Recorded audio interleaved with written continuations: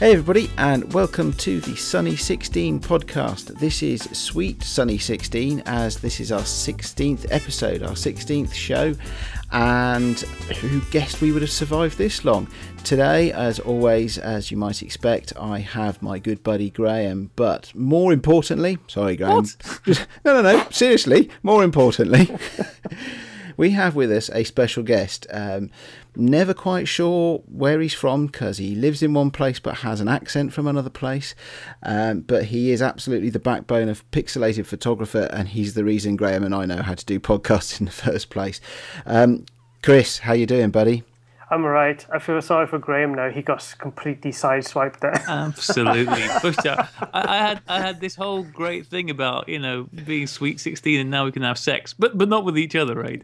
And now that's just gone. No one's ever going to hear it. But see, I'm glad I brought that back in. You know what? Okay, right.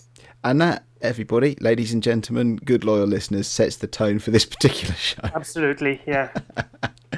Well, so it's fantastic. It's pretty much unexpected and just pure luck that Chris is able to join us today. But it's especially timely given that we were hoping to find an independent adjudicator for the Cheap Shots Challenge. And I'm not sure I'd stretch as far as saying that Chris was entirely unbiased, but he didn't enter the challenge. He is a semi-pro photographer, and that's good enough for me. But Chris, actually, for our audience who may not know you, tell us a little bit about the sort of photography you do and how you get along with photography. All right. Okay. So I haven't picked up a film camera in years. I'll just start with that. I started with, when I was about 14, I think, is when I started picking up film cameras and stuff. So, that's where I started on an old Zenith ER. Then I had an old Practica, which everybody in my family tried to use and couldn't get anything out of it. And then I took it on holiday and ended up with really nice pictures. And Show after off. that, yeah, okay. And then after that, I carried on with those cameras for years. I tried a few other cameras, which I can't remember. But then I went to digital, and then I haven't looked back so much since, to be completely honest. I really apologize. I know this is a film podcast. Now a Canon guy, mostly. And I just picked up a Fuji X-T2 as well, which is new hotness. The new hotness. I found out that they're just basically not available anywhere right now, which is pretty good. I just managed to put in an order on Amazon. It came through straight away.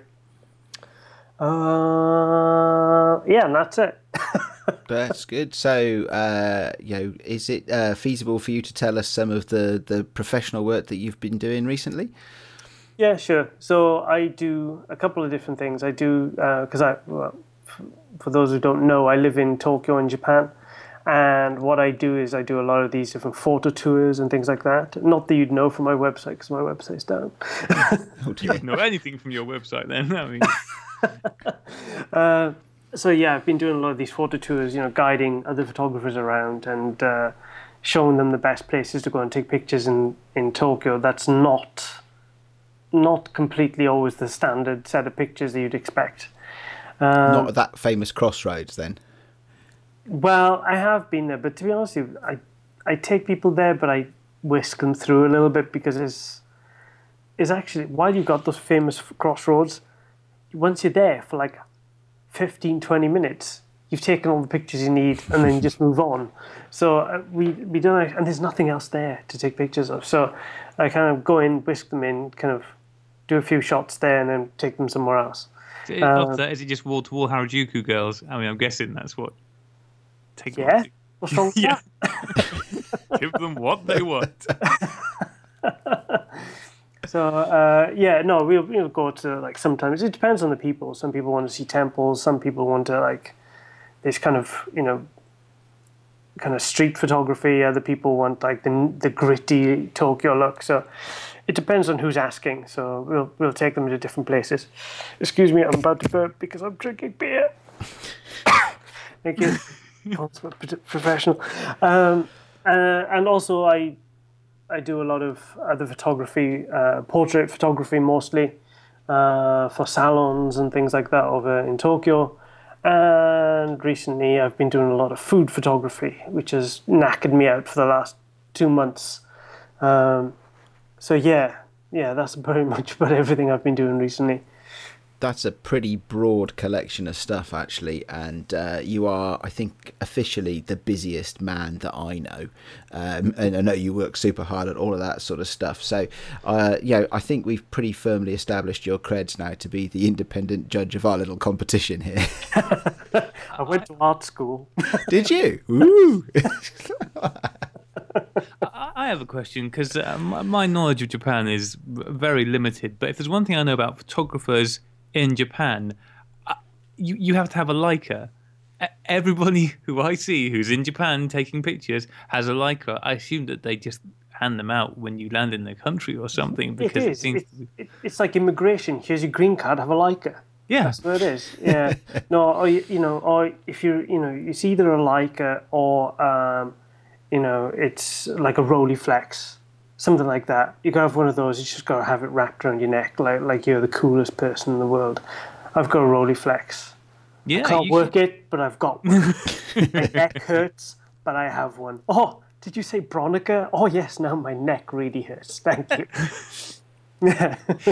Now listen, you said you were gonna try and pick up a film camera. Hey, have you still got your old Zenit?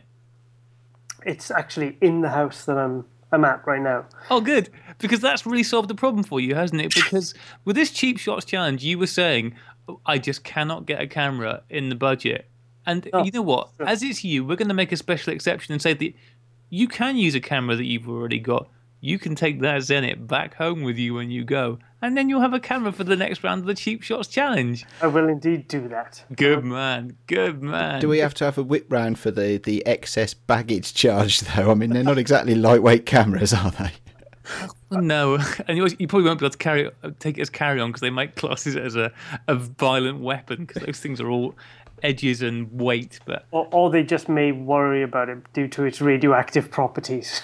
Yeah, there is that as well with some of those old lenses. It's like keep away from your ghoulies. Don't have that neck strap too long, otherwise, Rian's going to be an only child. So. Okay, so that sounds like a plan. I will do that. I will take that, and I'll bring my old Practica back as well, which I've still got here, which I found yesterday. So yeah, that's good. Yeah, that must be great. My dad used to have those when I was a kid. I remember him having Practicas, and not that he was ever all that great at taking photographs, but I thought he was really cool at the time. Yeah. Well, I mean, nothing says cool like a Practica. I mean, they really are the larder of the camera family. Got a real cool East German styling. Yeah, cool. Is it one of the old M42 mount Practicas? Or is it one of the latest? Is it one of the screw mount ones? I don't even remember, to be honest with you.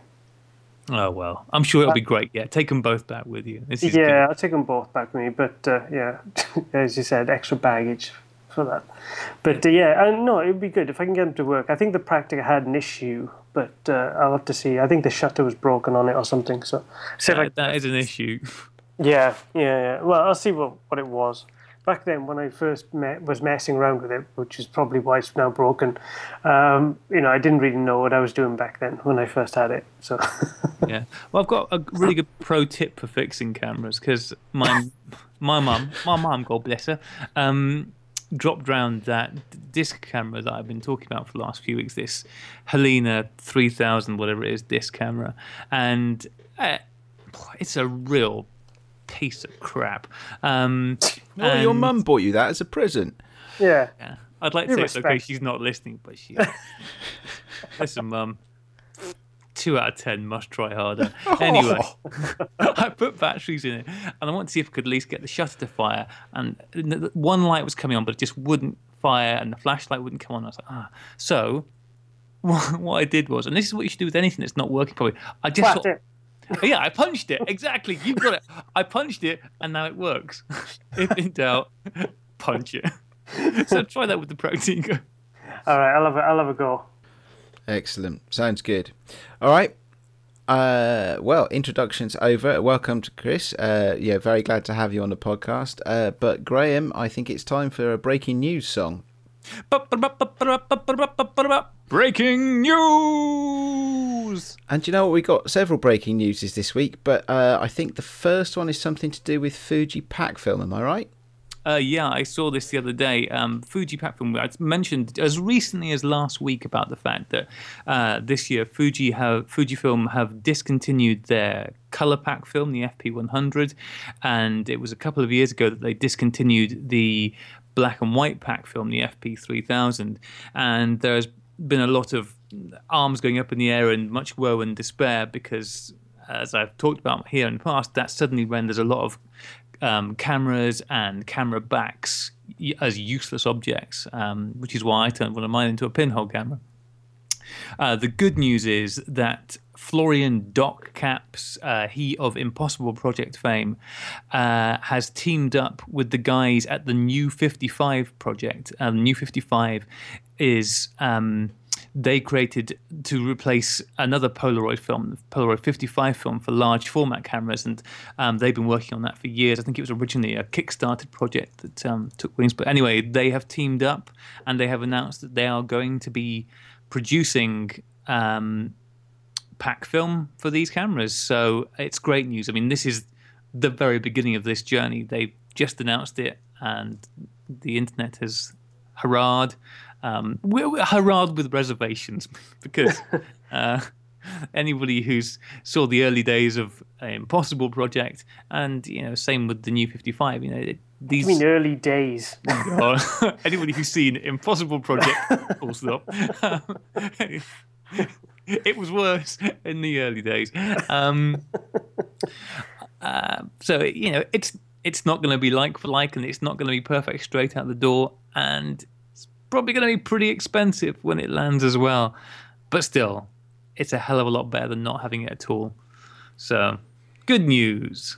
Good news. Yeah, good news. So, it's a world of new film at the moment then. I mean, is this I suppose, it's the Photokina influence, isn't it? It's every 2 years, biggest photography equipment show in the world. I forget where it is. I know it's in Germany, but I forget where it is. Maybe one day when we've achieved world domination for the Sunny 16 podcast, we'll be able to afford a trip out there. But I'm expecting that we'll have quite a lot of breaking news over the next few weeks on the podcast, and see where that takes us. Because again, in the world of instant photography, there's a hardware announcement as well, isn't there, Graham? Yeah, this is the big news this week. This is the one that has definitely got a lot of the internet, or at least a lot of the internet that cares about cameras, digital, film, otherwise, suddenly talking about it. It's the Leica Sofort, which is a Leica instant camera, which I don't think anybody was really expecting. Yeah, I'm just wondering how I can do the sound effects of tumbling weeds here. It's a strange choice, isn't it? What is it? What is it with Leica, man? Like 1 minute they're just like, oh, well, I tell you what, we're going to make a camera that you can only shoot things in black and white, and we're going to charge you like £1 bazillion to buy that camera. What the f*** are they thinking? Yeah, that's what I want. A camera that I can only do one specific thing with it. Yeah, good job. By the way, it doesn't come with a lens. That'll cost you another £1 bazillion yen. Yeah, Leica's the whole Leica thing. I mean, and I mentioned before, I think this is largely just because of pure jealousy, but the Leicas almost seem like a religion, the following for them. People really, really care a lot about that little red badge. And I'm sure with good reason. I'm sure they're great cameras, but I wonder whether the reason that this Sofort, so have you got the website or a website in front of you, Aid? Because Sofort means something, and I cannot remember what. I think it just simply means instant. Yeah, that might be So I have open on my computer the Petapixel and article about it, which is suitably lightweight, and I have the DP review web page for it, which is also strangely lightweight, and basically says it's a rebadged Fuji, isn't it, everybody? Yeah. I think Sofort is Latin for cash grab. That's my guess. It's German for cash grab. Cashen graben. Go on. The full specs haven't come out for this yet, have they? It's all in quite broad terms that it's being talked about. Well, it's an instant camera, isn't it? Yeah, specs are not really the thing, but the DP review. So the DP review website says their reason for saying it's a rebadged Fuji is it has identical specs to the Fuji Instax 90. Yeah. But the thing that's I guess maybe one of the German guys went on holiday to Sweden and bumped into somebody that worked for Hasselblad and said, you know what you really need to do?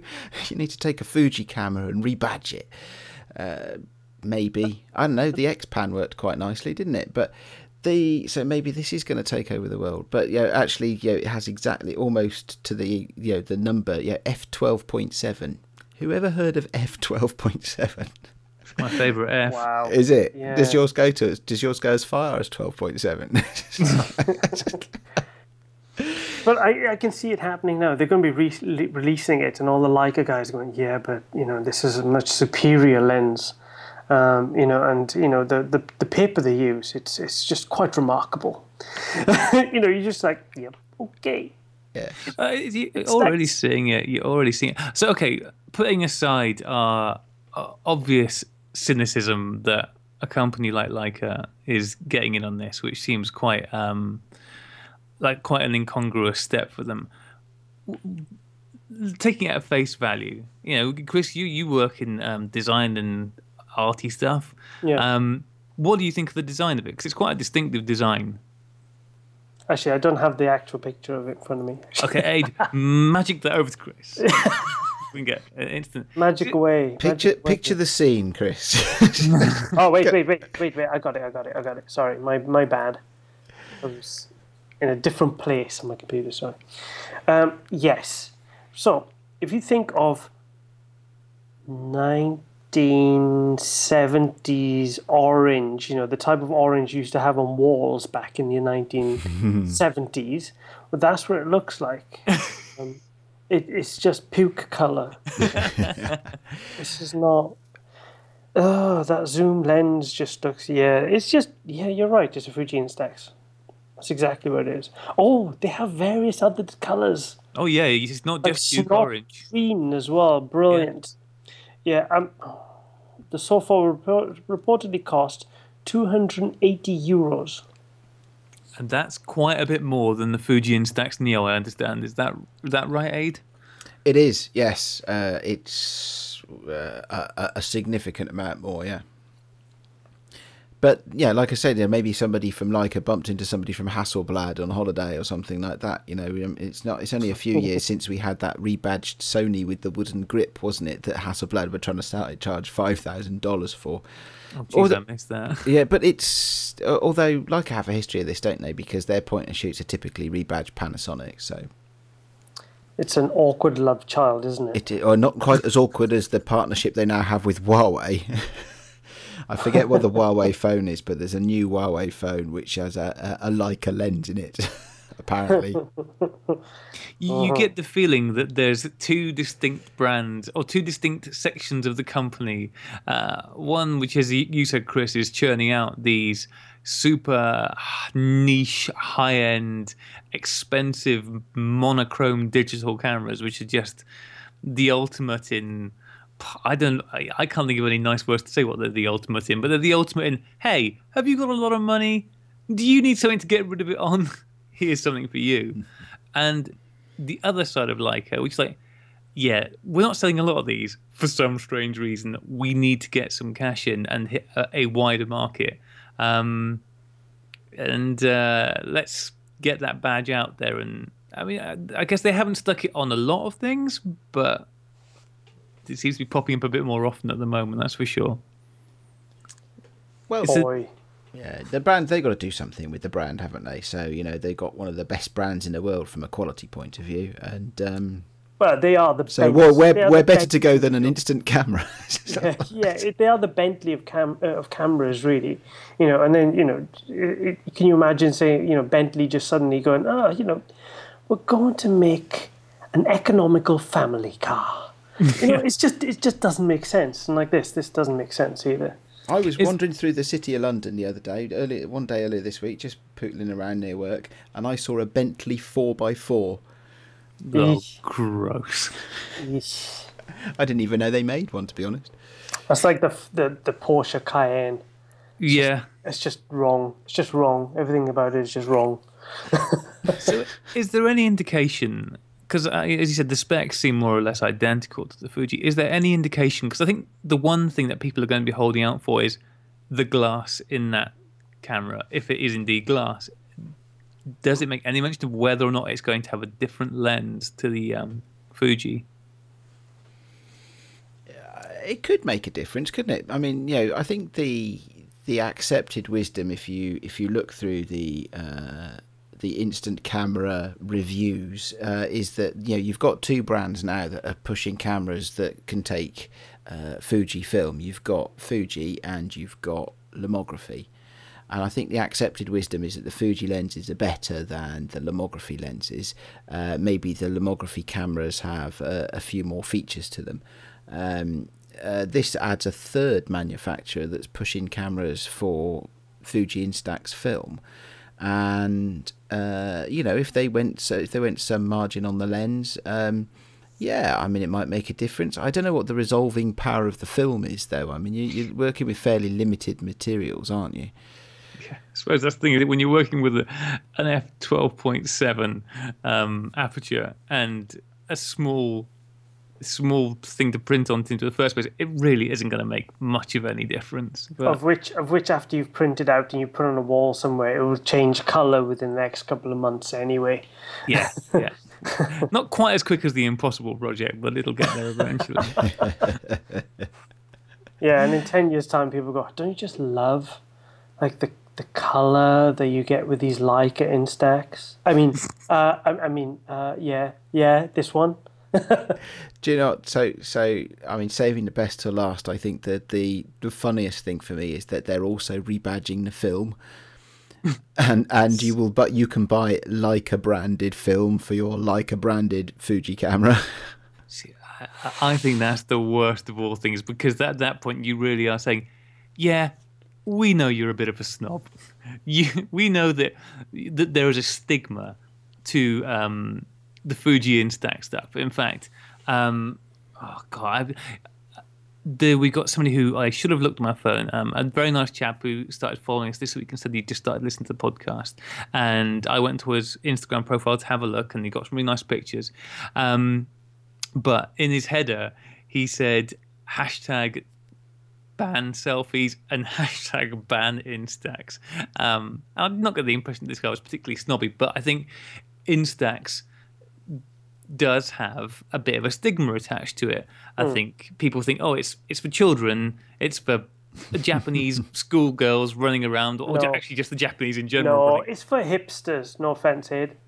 How the hell do you make me out to be a hipster? It's nothing about aid, Chris. You take that back.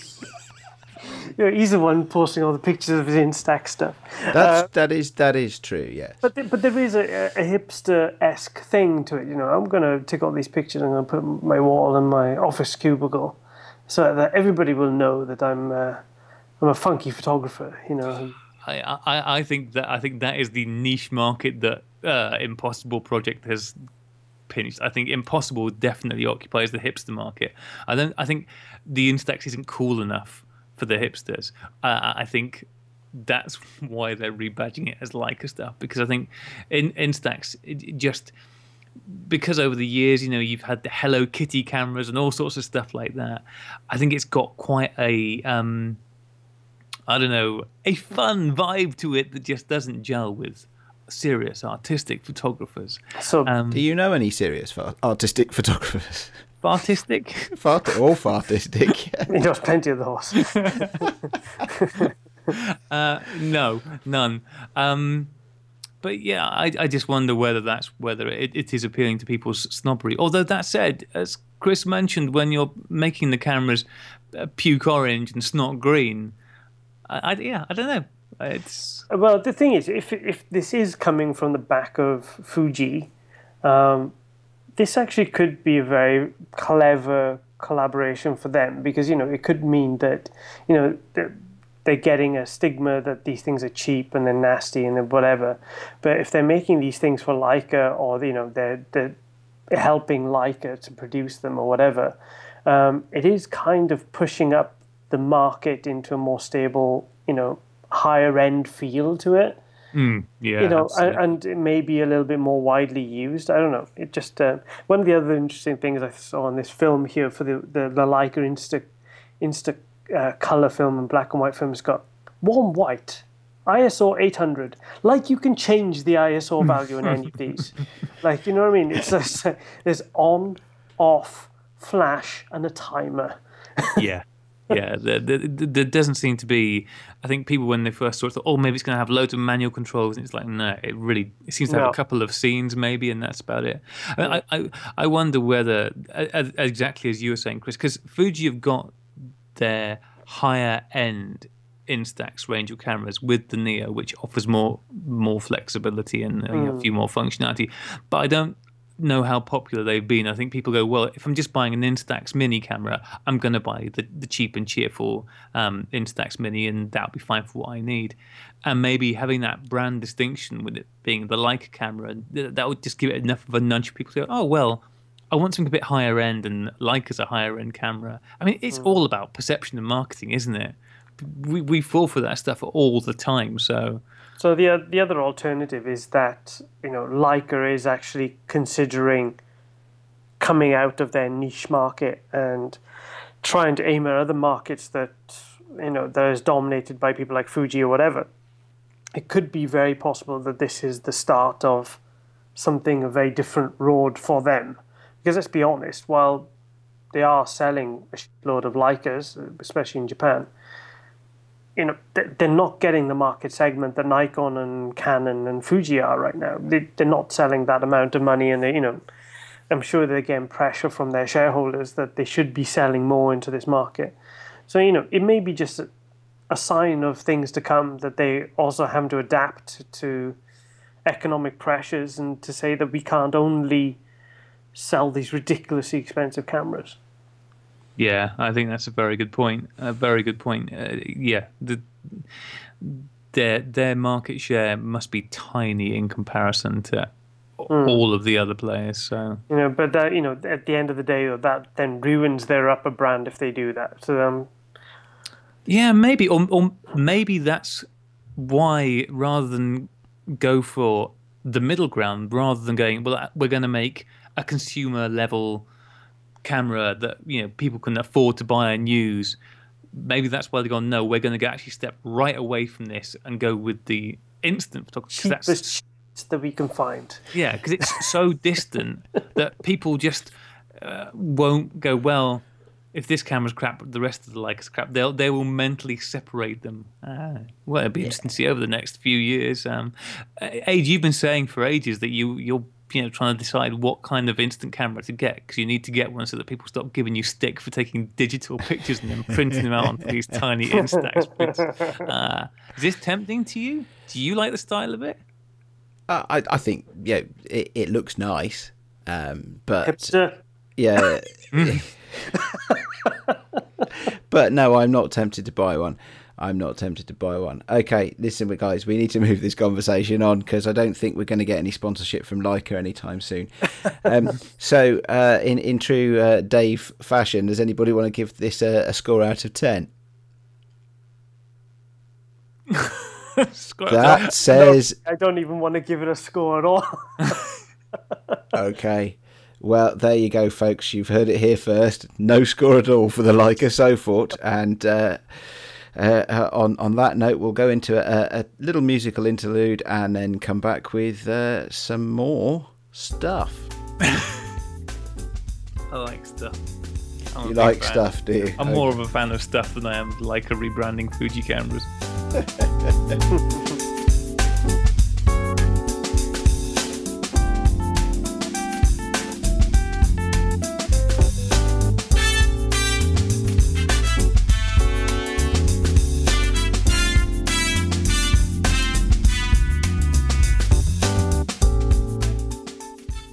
As you rejoin us, I'm a little bit nervous. I got a feeling I am going to be the subject of a few jokes and a bit of lambasting over the next few minutes because I've got a box in front of me. What's in the bag? What's in the bag? You see, that's the thing. You see, I can see what's written on the outside of the box. You guys can't. And so I'm going to do an unboxing. But that's the thing that's making me nervous. Yeah, it is exciting. It's cool. It's exciting. What's inside the mystery box? Do you know what? That reminds me of one of my favourite quotes from The Simpsons. And I think it's Chief Wiggum talking to his son, Ralph, the dull kid. And he says something along the lines of, Ralph, I cannot understand your fascination with my forbidden closet of mystery. And on that note, can anybody hear this? That's the sound of my a cardboard box. It's not a very big cardboard box. That's the sound of a cardboard box. It's what we've all been waiting to hear, Aid. Yeah, well, there you go. So, but I am now going to open the box. So on the box is a picture of a camera because I got a new camera delivered today. A new camera. So if it's in a box with a picture of a camera on it, that means is this a new camera? It is. I hope so. Digital camera. Otherwise, I've been a bit No, it's not a digital camera. No, Ooh. I did buy a digital camera recently. I bought the Olympus. This is going to be something DG4. from lomography, isn't it? He's been to that bloody lomography store. I fucking told him, and he's been back to it 'cause it's the only place you get a new film cameras from. Oh God.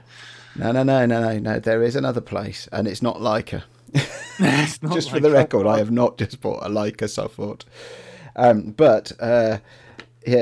This is why I'm nervous about it. I don't actually want to tell you guys what it is that I've bought now because I think Let's warm up the original machine. Yeah, I think you probably should. I think I'm going to deserve it. So on the outside of the box, it says Fujifilm. Okay, this is good. And there are lots of what look like Polaroid photos. Oh, he's taken a plunge. This is why Leica can get to. Oh. Okay, there's a strap inside it. That's good. Always, yeah. You can never have too many camera straps. Not that I really use them very often. There is a battery. There's a battery charger. I actually have the battery in the battery charger because it looks like they're exactly the same ones that the Fuji X20 uses because I do have a Fuji X20. Battery charger. Oh, Yeah. And inside this nice little bit of what I don't know. It's not like the little polystyrene bags they put them in, but they're not really polystyrene. Is my brand new Fuji Instax Mini 90. Way! Hipster. Well, where do I go from here, right? Because for the last few weeks, I've been taking a bunch of flack for using my little Instax printer. And as Graham just said a few minutes ago, I have been humming and hawing. And actually, that's a very kind of way of putting it, because actually what I've been doing is obsessing over which instant camera I should buy. And I've been reading reviews of this and reviews of that. And I often find when I get to this point that, I end up reading too many reviews of everything and just obsessing about stuff. And it's actually cheaper to pull the trigger and buy the damn thing than it is to keep researching it. Totally hear you. Sorry? I totally hear you on that one. Yeah. Yeah, well, I mean, I think there are not that many photographers out there that are immune to the lure, are there? So it is a hobby that is blessed with many toys to buy. Yeah, so I now have in my hands, I can't use it because there's no battery in it, but I now have in my hands a black and silver Instax Mini 90. Cool. Yeah, a neo-classic. I don't know whether it means neo-classic in the sense that it's like a classic, or a neo-classic as it's something that the bloke from The Matrix would use. Yeah, let's go with The Matrix one. It's got to be as cool as Keanu Reeves, hasn't it, really? Hipsterish or not. So I want to hear about this camera because I don't really know much about the different upper end models of these. I love I got a laugh when you say upper end of the instant camera market. Yeah, let's hear about the real high end of the Instax Mini range.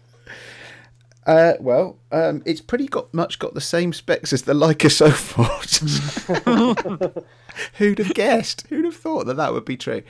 No, I mean, I don't know much about it myself in terms of technical specs because there's not a lot. I mean, Chris said actually, I think it's 800 ISO film. That's all you can get. It has a fixed aperture of f12.7 because that's a very common aperture that everybody uses all the time.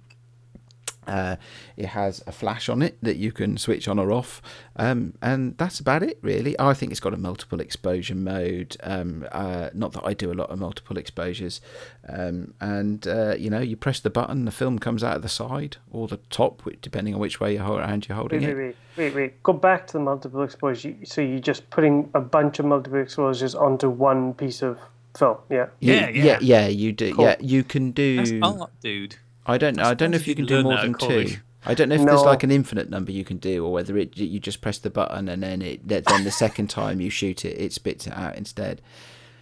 I don't know. I'll have to try, I guess. Because you need to follow more film accounts, film shooters on Instagram, because the double exposure is a big winner with us filmy types, because that's instant art. That's up there with putting it on black and white. But it's not. Most of the I do follow a lot of film shooters on Instagram, and I don't know. I've just never liked the double exposure thing. Funnily enough, the only person I ever saw who could do a half decent job of it was Dave. Actually, back when Dave first joined the forums, he was shooting 6x6 TLRs, and he was doing a lot of double exposure stuff, which came out quite arty. I think he thought it through quite well. Click, rewind. Chris, you're really not getting into this whole film photography thing, are you? And also, I just want to say, Chris is an exceedingly adept Photoshop user who puts like a bajillion layers onto one photograph, and yet somehow the concept of two is causing him great mirth. No, I'm just merely wondering, like, how many times can you actually expose it in one go? Well, I've got before it goes completely white. Yeah, you know what I mean. Like, does it stop you from doing like more than two or something like that? I don't know. I haven't read the instructions yet. I've only just opened the box. Yeah, I've been using my old, my Canon 30E, Chris, which is an old SLR, like one of the last ones before digital, and that'll let you on that do up to 9 multiple exposures on a single frame. Pretty cool, huh? ISO 100.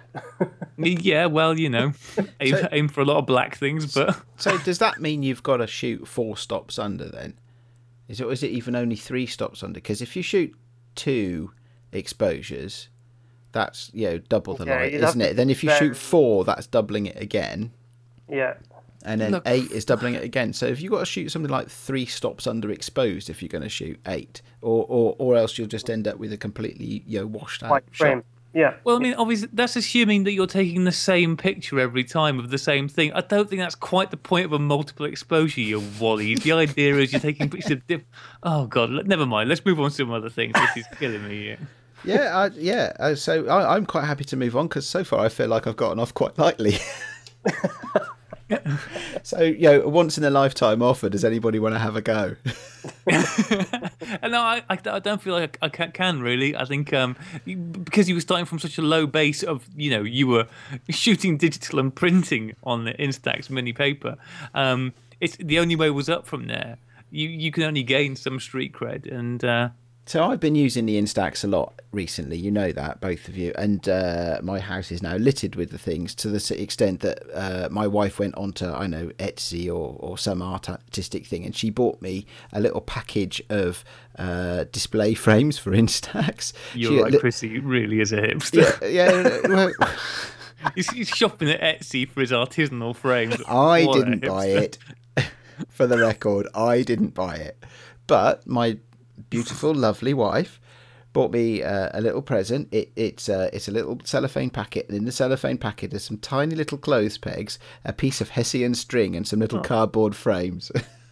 Oh, God. Yeah, there's no hope for you. You know that, right? Time to start growing that beard. Well, I grow a beard once a week anyway. There's no big deal. Just out of curiosity, how many flannel shirts do you have? Do you know what? I don't have a single flannel shirt. It's about time you started. Yeah. He does have his Porsche Boxster though, so I mean, you know. I'm glad I joined this podcast now. Yeah, me too. Yeah. Nothing more his, than I like defending myself from two people. Yes. and he's got his black. See, you were worried about getting mocked for your camera choice, whereas it's just turning into a personal attack now. That's all right. Happens all the time. Well, I think that's cool, dude. I'm glad you finally got a camera. At least this is a step up for sure. So in defence of the Instax, right? It's huge fun, and I defy you to give anybody an instant photograph. It can be any kind of instant film. It doesn't have to be Instax, but I defy you to give anybody an instant photograph and for them not to smile. Right? It's a way of sharing photography that is I don't know any other way of sharing photography that brings so much fun. You know, maybe because I'm not good enough at taking funny photographs. I don't know. Maybe I should practice to be more like Elliot Erwitt. But the experience that I've had sharing Instax prints recently, it has been a really sociable experience. And you know, I'm not the most sociable person anyway. I don't really like people. Let's face it. You know, take them or leave them, most of them. But it is a really sociable thing, and it's a way of socializing photography. And yeah, I'm guilty this year, absolutely guilty, more than ever this year actually, of buying too many cameras and not focusing enough on the photographs I'm taking. Yeah, I'm doing my standard commuting stuff and I'm posting a lot of that, and that's great. And you know, and we've started up the Sunny 16 podcast, and that's fantastic, and I'm enjoying that massively. But I haven't been really pushing myself on the photographs I'm taking. Certainly I haven't been photographing, you know, all the food in Tokyo or weddings or anything like that. Certainly not pushing myself the way you have, Chris. But the Instax makes it fun. It makes it sociable, and it turns something that is about me not hiding behind a camera, but me and my maybe slightly introverted view of the world into something that actually can be shared. Well, I think that's the key, isn't it? The photography, it's, you know, you can take as many pictures as you want, but if you're not actually showing people them, it's actually rather pointless. So, you know, I'm all for, you know, making sure that people engage in your photography. I think it's a really important thing. And people are going to be able to come to your house now, Aid, and see these prints in their little cardboard, whatever it was, frames hung up by Hessian string, and they're going to look at that, and they're going to be able to judge you and your photographs. Well, the photographs are quite small, of course, aren't they? Because it's Instax Mini, so probably mostly they'll be judging me. Yeah, true. Yeah. They'll have done that long before they walk through the front door, I'm sure. Chris, I'm interested because we've heard, or I've certainly heard, that these little instant cameras are very popular in Japan. I mean, do you see any evidence of them in the street? Are people out there chinking away, giving the two fingers up V sign, whatever it is, up your sign? It's not that one, is it? Are they popular? Using these cameras? No, I don't exactly see them on the streets. No. What about the Pokemon? Do they use them? What? Sorry, I just have this mental image at the moment that everybody in Japan is playing Pokemon Go, but there you go. But they are. They still are. You know, it's just I have a Pokestop outside my house, so all I see is, if I look out the window at 12 o'clock at night, is a bunch of people standing in a field, looking at at their phones, looking really intelligent. No, but these cameras are, you know, everywhere in all the stores and stuff. And I went to like this really hipstery photo place last week or the week before, and they had all the range of the Instax cameras and everything, and you know, but so they're obviously in demand. A lot of people are buying them, but I just don't see them. Does that make sense? You're not hanging out with enough young girls, Chris, it turns out. But evidently I need to do more of that, don't I? Keep working on it. Keep working on it. Obviously, me and Aid have different social circles. Yeah, well, yes. Sorry, that sounded really terrible. It did, but that's okay. I did invite the comment. I did just buy a Fuji Instax camera, so you know. Do you mind if I ask, Ed? This is a nosy question, but we mentioned earlier that the Leica SO4, they reckon is going to be about €279, which is, I don't know, 200 and something quid, right? I don't know what the euro's worth these days. Not much. Not much, nope. It's worth more than a sterling is. Yeah. How much was the Neo Classic Instax 9, whatever it is? The going rate at the moment on the interwebs is about £125. So it's right. Probably if it's more than half the cost of the Leica version, you're probably paying too much for it. Yeah, that's quite a discount, isn't it, on Leica? It's going to be a hard sell. It is. They're not going to sell very many, but you know, there'll be some people out there. I don't know. You know, I work in the city of London, you know, and there are a lot of bankers around there that have more money than sense. Quite frankly, sorry, any bankers who happen to be listening. But there are people who think the best way to get to work in the centre of London is in a Maserati, you know. So there's definitely a market out there for these things. And you know, if Chris says the big market for Leica in Japan, which sounds slightly counterintuitive, but I don't know, maybe it's something to do with exchange rates or something. I Don't know. I don't know why Leicas are popular anyway. I'll be honest. I get it. They have a look, but I don't get the cost associated with them. So I know the cameras have a look, but do the photos really genuinely have a look? I mean, you read a lot about that this lens has a look and it renders in a certain way. I'm not great at seeing that. I mean, yes, I can tell the difference between a Holga and a Fuji XT1 and a Bronica, but you know, really, the lenses, when you get to that level, is there much difference between a Leica lens and a Zeiss lens and a something else lens?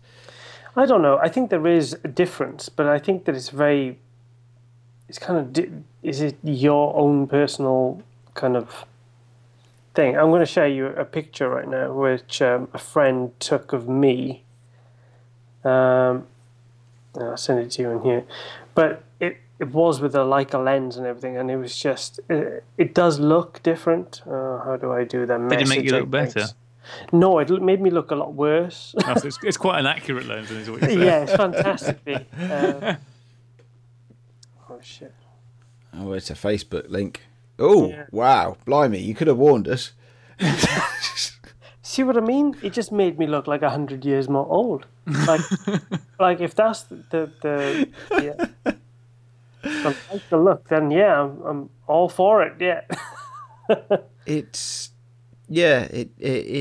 not a very forgiving rendering, is it?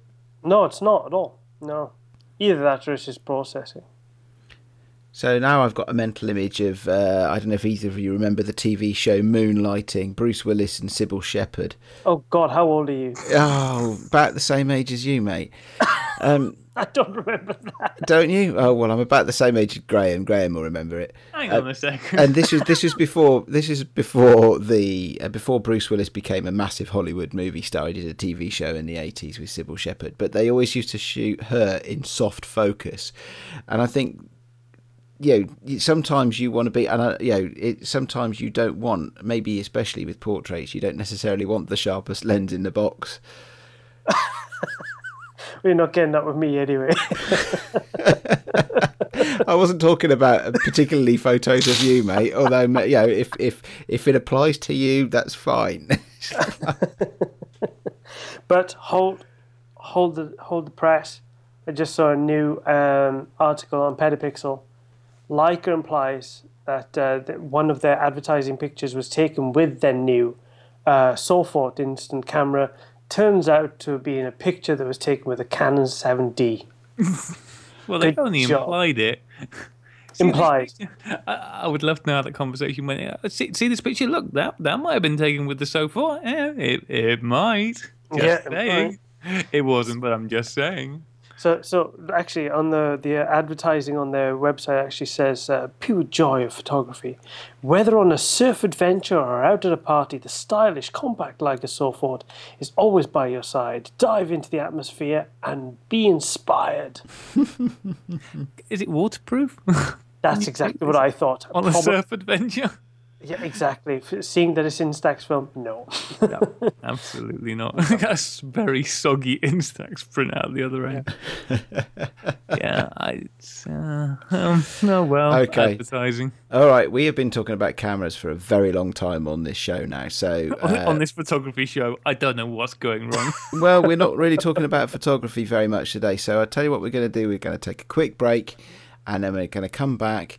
And Chris is going to talk through some of the entries for the Cheap Shot Challenge, and he's going to give us his entirely unbiased view, aren't you, mate? I am indeed. All right. Hey, Chris, the money's in the post.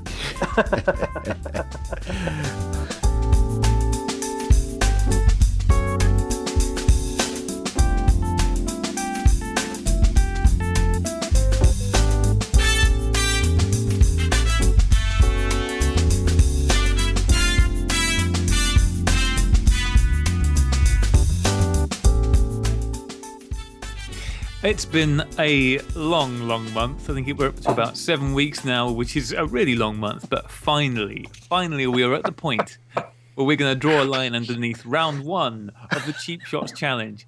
And are we still only on round 1? Yeah. Just like you sound like Smash In nicely. Not off, mate. Sorry.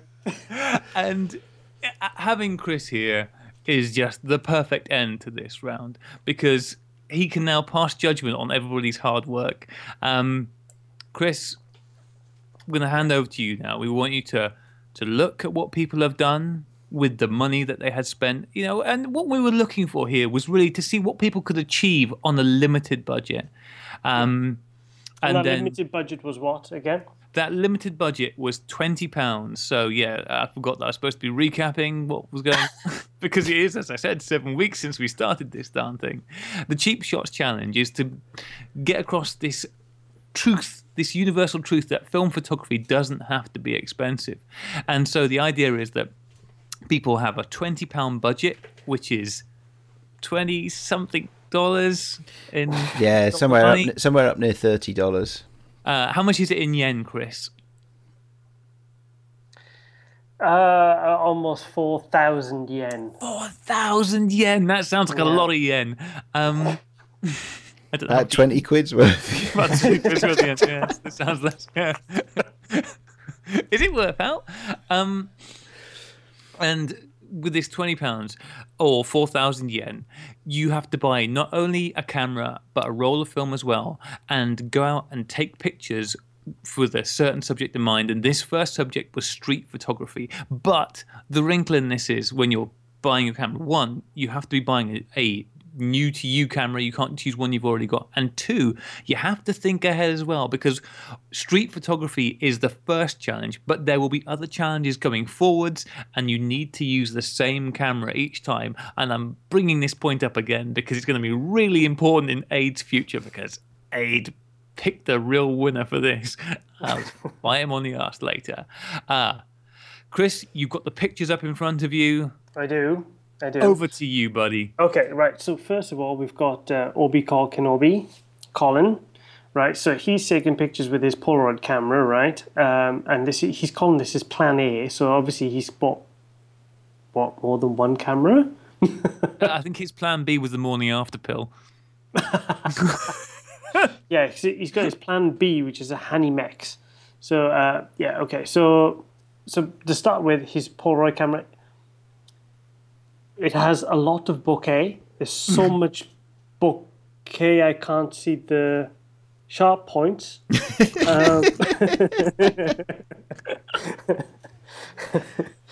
Light leakage seems to be an issue with all of his first set of pictures, which are, very shocking puke green at the top.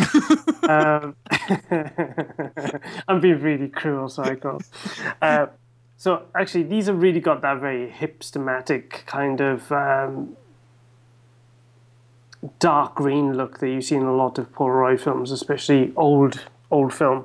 I wonder where he got his film from, actually. I don't know. I believe it was Impossible Film, actually. So that would explain why the weird colour. undoubtedly. So we've got, certainly pictures of street. The first one seems like a tourist spot. The second one is a coffee bar with the gigantic word saying fudge. And then we've got a river scene. So they're really nice. Okay, so I'm going to skip down because Colin's done some more. It looks like, I don't know where this is. Where was this? The Market Town. The Market Town, The Market Town is Wells in Somerset. It's where they filmed Hot Fuzz. Ah, okay. So these ones seem a bit more colourful.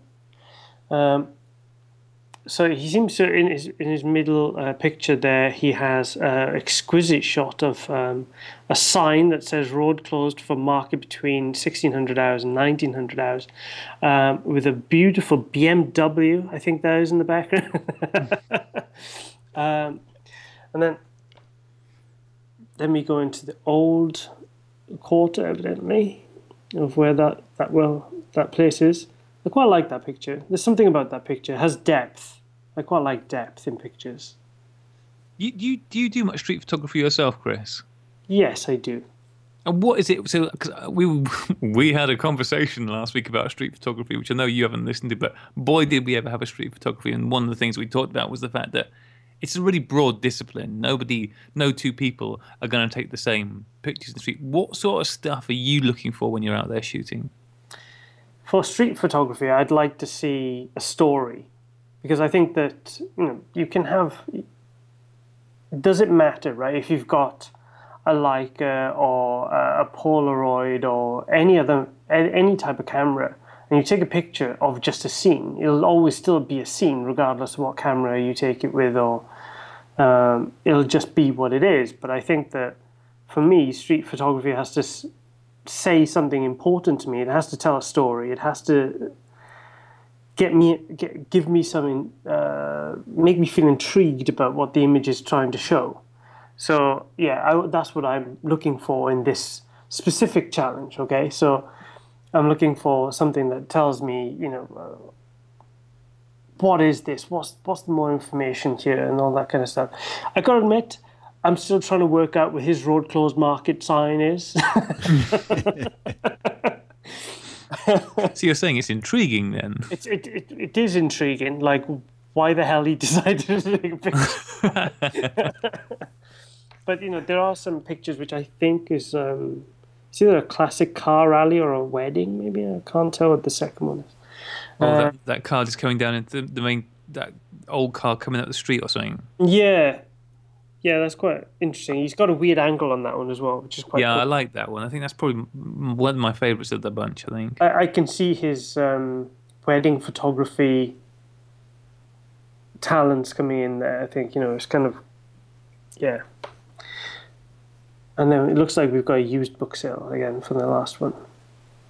Okay, I'll move on because I know we don't have so much time. Next up, we've got Davis.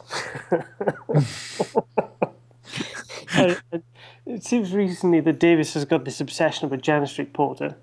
So all of his pictures, all of his posts, and everything has a picture of Janet Street Porter on it, including it's a crush. It is a crush, including the crush that's happened to the poor iPhone that he's got in his picture. So this looks like what, double exposure? Yeah. It is, isn't it? It's a double exposure with a street scene within a street scene.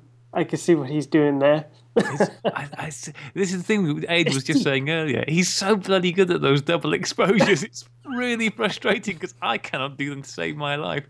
I think what he said he did with that one was he got the picture of Janet Street Porter. So for people who have no idea who Janet Street Porter is, of which I'm assuming there are many, look her up on the internet.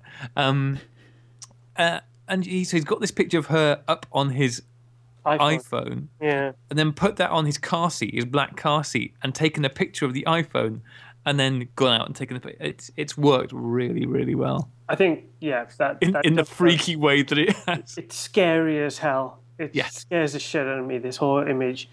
But ingenious. It's got to be said. Yeah. It's just, and could you even say, like Janet Street Porter, back end of a bus? Like it just says that, there's something there. There's something. The timing is spectacular.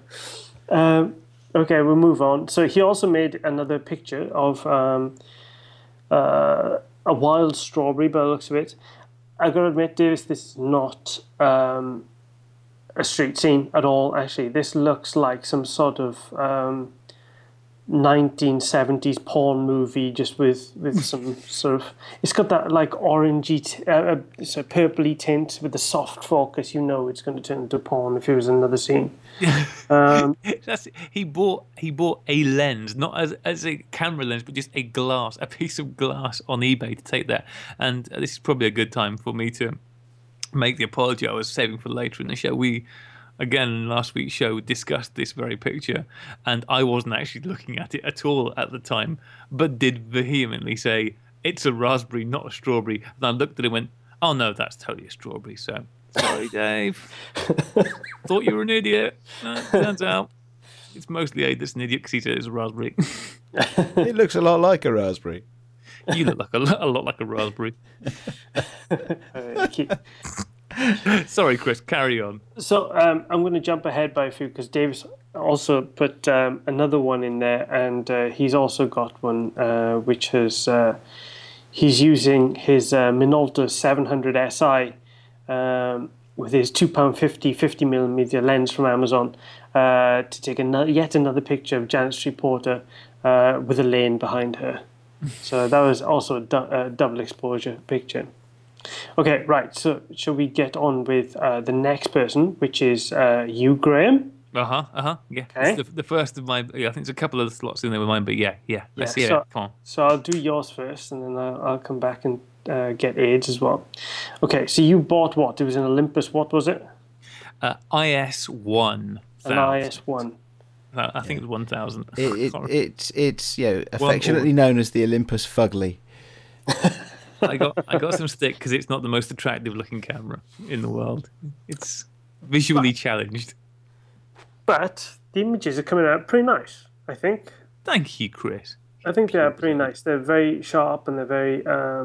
So this lady, was she offended by you and walking away? What was going on here? No, I just happened to see her. The one problem that this camera had was that the maximum aperture was not very maximum. And so I was forever looking for people in fairly well-lit situations because I also made the small mistake of putting ISO 50 film in there, matched up with this slow aperture camera. And so I just happened to turn around and see her walk through, and she's quite well lit up, and I thought the scaffolding frames are quite nicely, so I just grabbed the quick shot. So I hadn't actually had a chance to offend her, although I was tempted to chase her down and then offend her afterwards, just to make that connection. That's what photography is all about. As she's walking away from you, yes, of course. Yeah. So next one is a building arch. Yeah, a palace. The palace through the arch. So what palace is that? In the Buckingham Palace in the background? No, that's Blenheim Palace. Blenheim Palace. Okay. I realised that that's really pushing the street photography to the limits. There's not even a street in that picture, but So and the next picture is of a tree in a field. Right now, I would actually like to say, right, first of all, I actually really like this picture. I actually really do like it, but it's not street, dude. It's not street at all. Well, he's got you there, mate. Bang to rights. It's not straight. It was within 100 yards of a road. I mean, I'd parked the car on a nearby street, nearby road, and walked. So this would class into landscape. Well, yeah, crap landscape. Landscape nonetheless. A fieldscape. Yeah. Right. You put in more pictures as well, so I'm going to jump down to those. I feel better. The latter ones I feel were more streety. Okay. Let make sure they can load up. Hold on. Right, yeah, no, these are more streety. Definitely more streety. Okay. So you got lovely lady walking towards the camera. Somebody you know? Yeah, I've got to confess on that one. Yeah, I got to recognize her face. that face might be slightly familiar. What it was? Okay, we were sat having dinner, sat having lunch in this little cafe outside, and I was sat looking down this alleyway, and the cafe where we got our food from had these big glass windows, and I saw some people walking up and went, the reflections up there are really good, but I was in the middle of eating my dinner. So once I finished eating my dinner, I said to Sinead, can you just go down to the far end of that alleyway and then just walk back? Walk towards me. Yeah. Yeah. I mean, I realise that's... is that cheating in street photography? I don't know. I didn't ask you. Shut your pile. I was using the elements to... The rule to this whole street photography thing is that if you do fake it, you don't ever mention that you fake it, okay? Forget everything I've just said. You'll edit that out, right, Aid? Of course I will. You can trust me. Oh. But having said that, I do like the composition. I like the lighting there. As you said, you've probably had to aim for a bright area just to get that shot in. So I can understand that wasn't the easiest shot to get. So yeah, it's nice, rich, dark colours on that image actually. Yeah, I mean, they've been through Lightroom as well, all of my stuff, but yeah, the film I was using, the Ilford Pan F50, it's nice film to use as you hope for from 50 ISO. So if you can find a scene that works within the limitations of 50 ISO film, it's good. And so the last image you've got here is so you've gone from one bird to another bird one on the roof to another daft bird. She doesn't listen. It's fine. So you've got a picture of a bird on the roof. Yeah. It is street. It is street. Just. Yeah.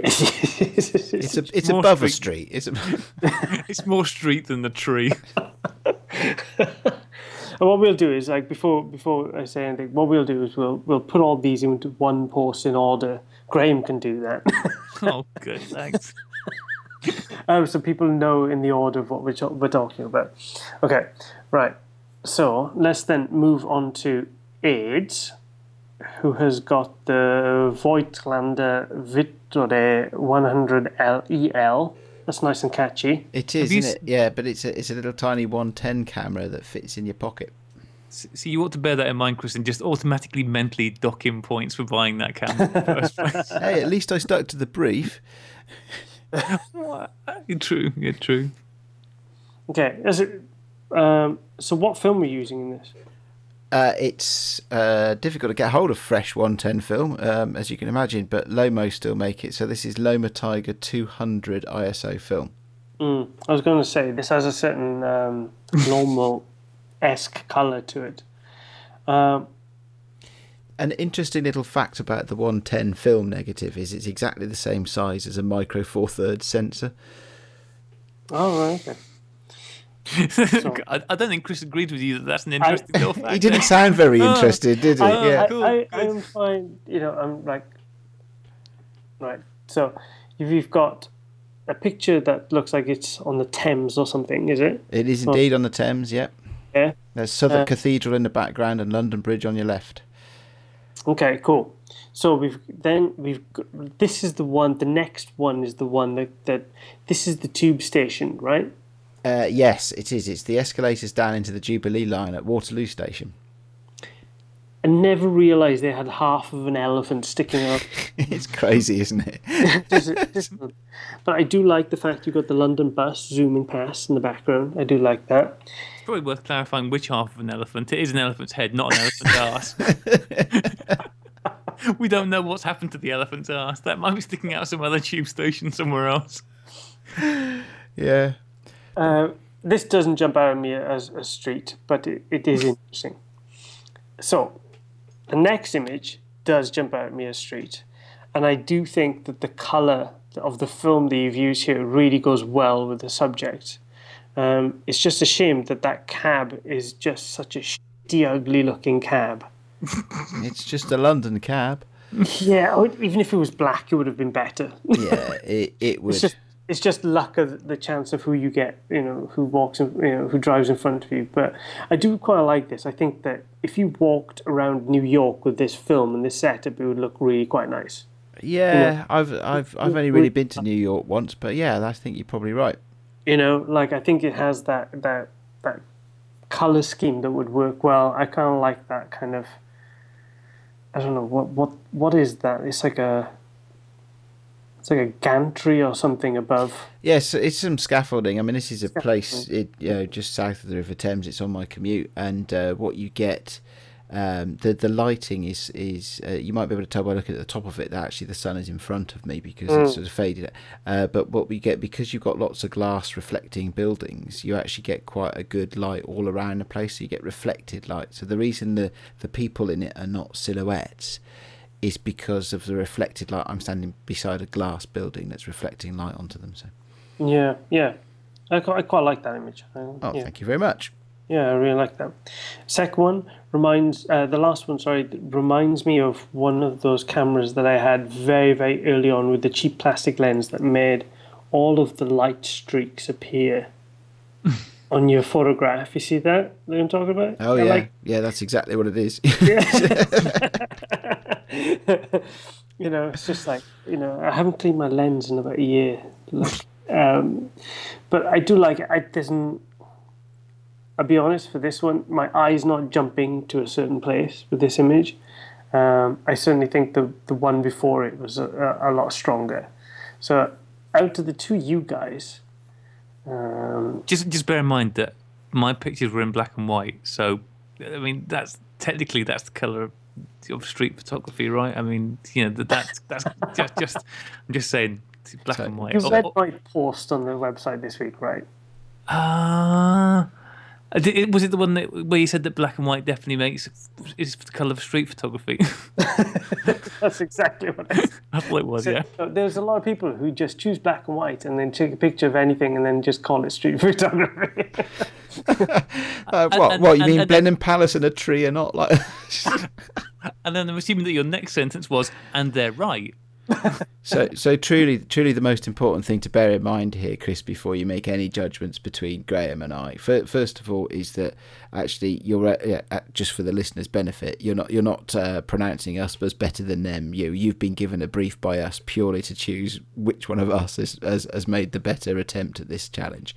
Yeah, and I think the second thing to bear in mind is that ever since Graham thought up the idea for the cheap shots challenge, he has been fiercely competitive, very, very aggressive, and I can only imagine it's come from a point of lack of confidence, but I'm no psychologist. Just bear that in mind. It might be might need to sugarcoat the result a little. So let's start off with with the other guys, right? So I think for Collins, I like his a bunch of his pictures. I think that actually the picture I like the most is the while I liked a lot of what he did, I like the picture of I don't know what it is. It's an entranceway to a building or something like that. I really like that picture. I don't know whether I'd like it more in black and white. If that case, I do think it would look better in black and white because I think it's got the nice rich darkness at the bottom, which would make your eyes pull towards the back of the frame. I love Davis's Janet Street Porter and the bus. I think that's like the best thing in this thread completely out of everybody. I think that's awesome. Right, out of you two losers. Hang on, this is not your podcast anymore, mate. You know that, don't you? You're guesting on our podcast now. Yeah, but you guys will probably be on mine at some point soon anyway. You can have your revenge.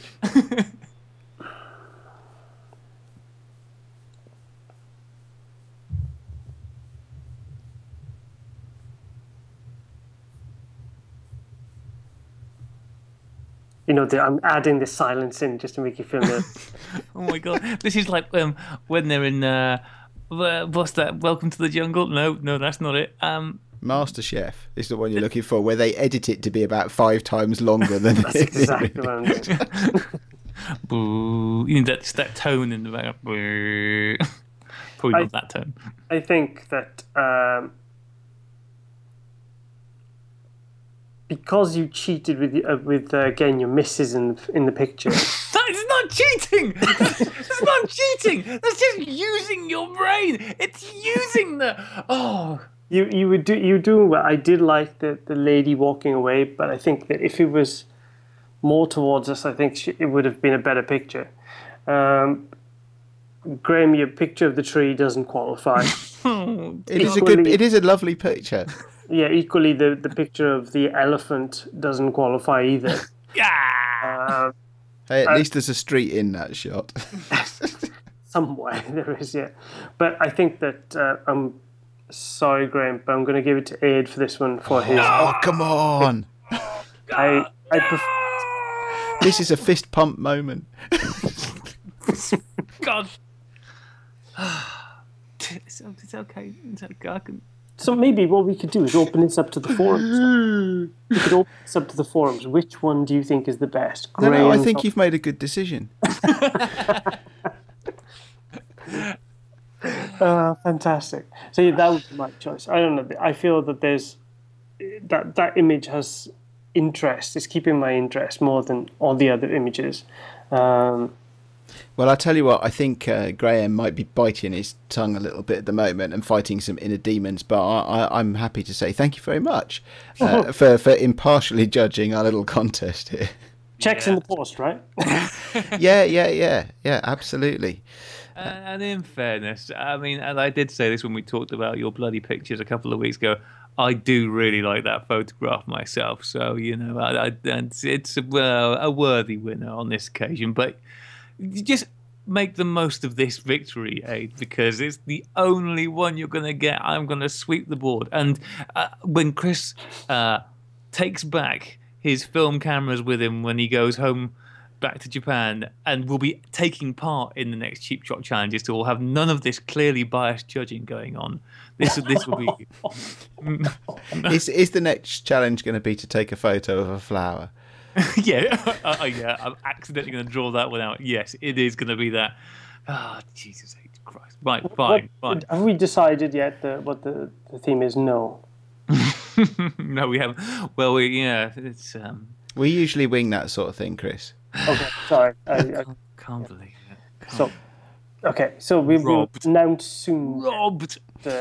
There will be another challenge there. I think Graham needs a few days to recover, so I suggest we respectfully allow him that time just to get used to the fact that I won. Can we get some sort of a recount? Are you sure your monitor's calibrated properly? Are you sure you're seeing these pictures properly? Are you looking at some sort of old Nokia phone? Is that what it is? As a photographer, I can guarantee you my monitor is not calibrated properly. Yeah, punch up that brightness, couldn't I? Okay, right. I'm gonna capture this. I'm gonna savor this moment. But actually, we do need to move this thing on, guys. So, Chris, really and truly, thank you very much. Graham, you've been a marvellous second best. And now I think it's time for the shout outs and shootouts.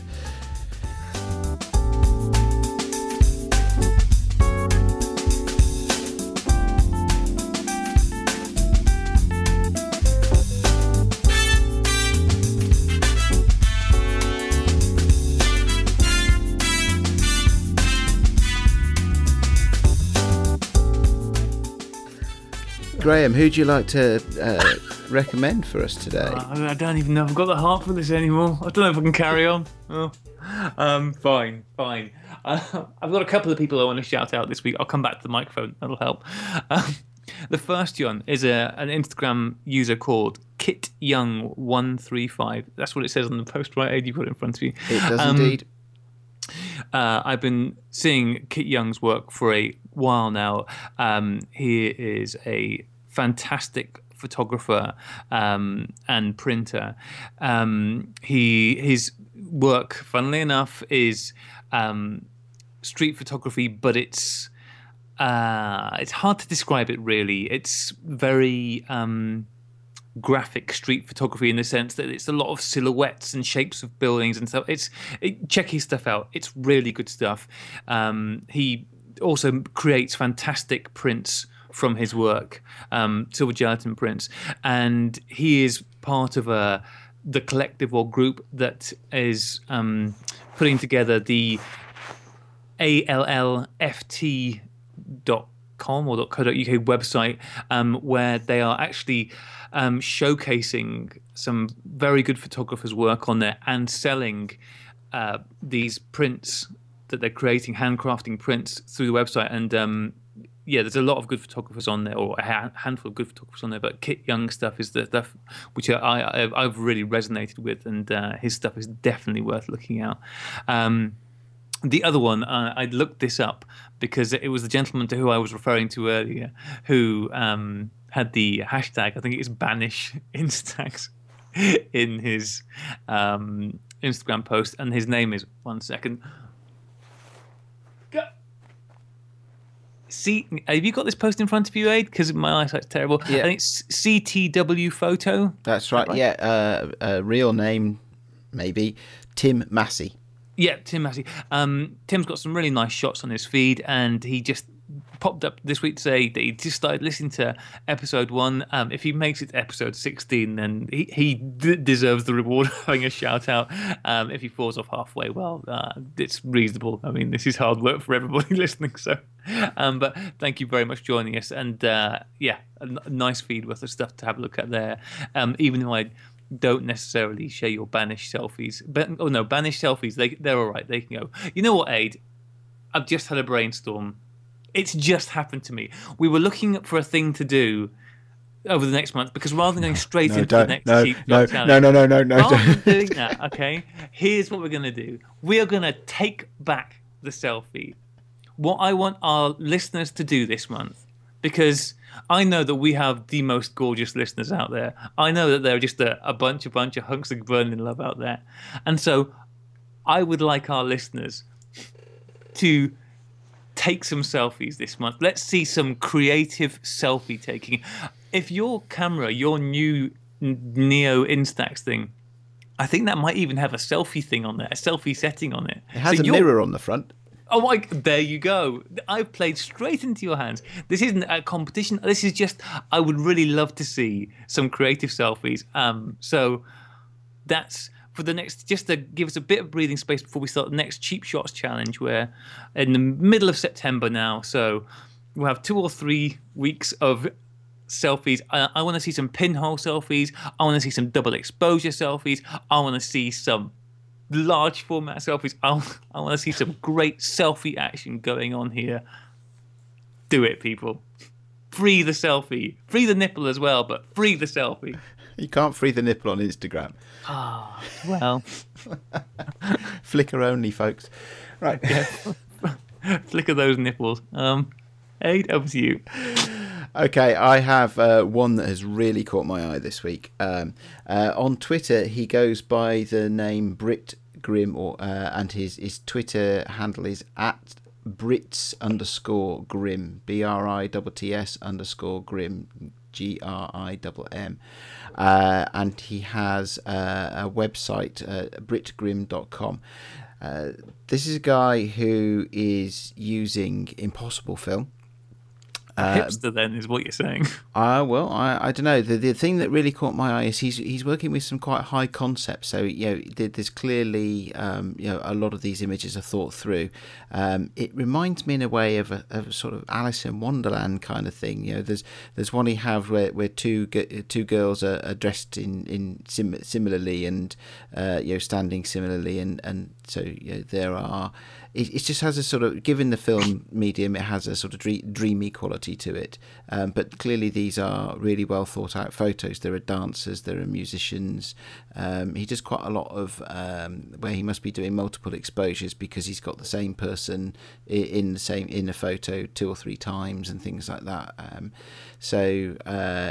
Really caught my eye, something a bit different and actually a really quite artistic use of what is possibly a slightly hipsterish medium.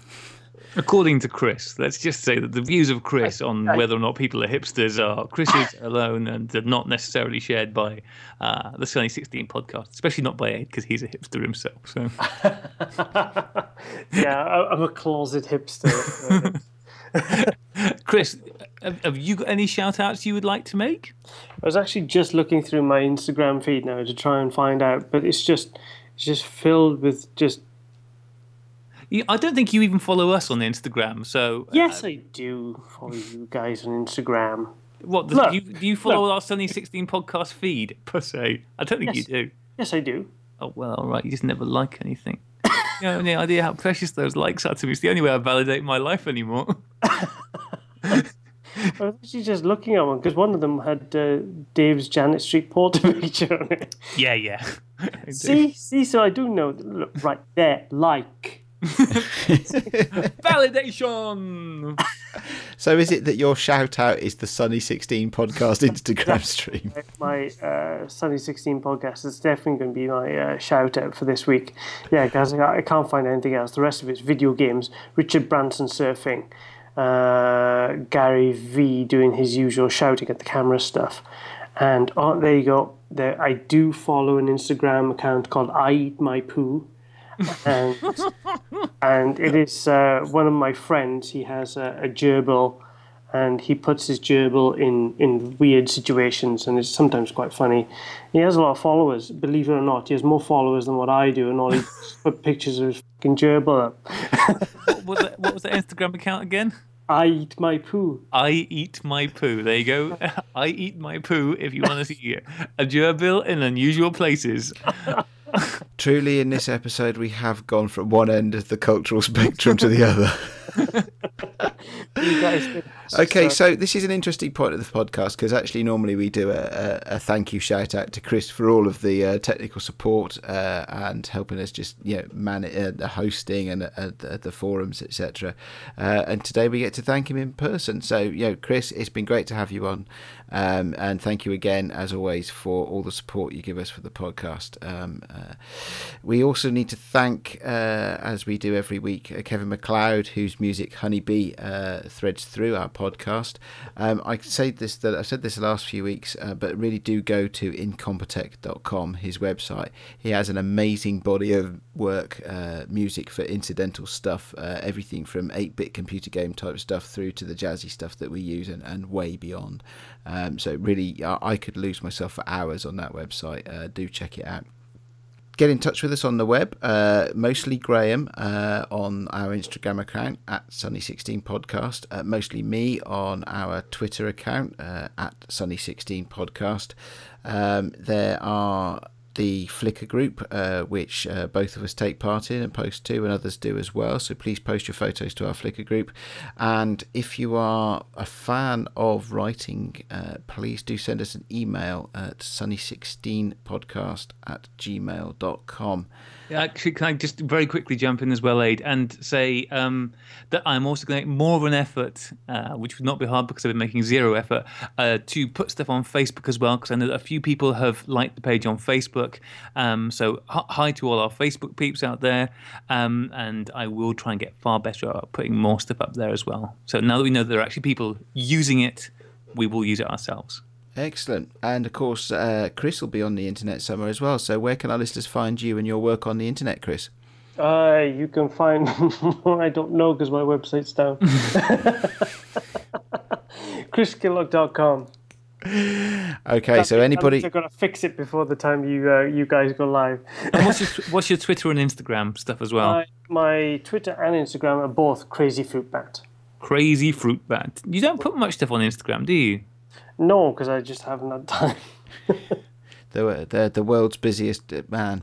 Okay, that's great. Thank you, everybody, for listening this week. And we will see you next week. It won't be the same without Chris next week. Bye, Chris. We'll miss you.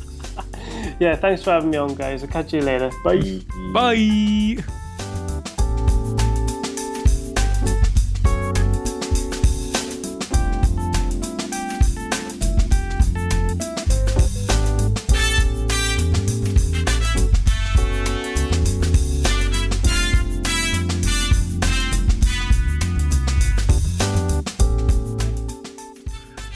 whatever it is we've done, we've done it.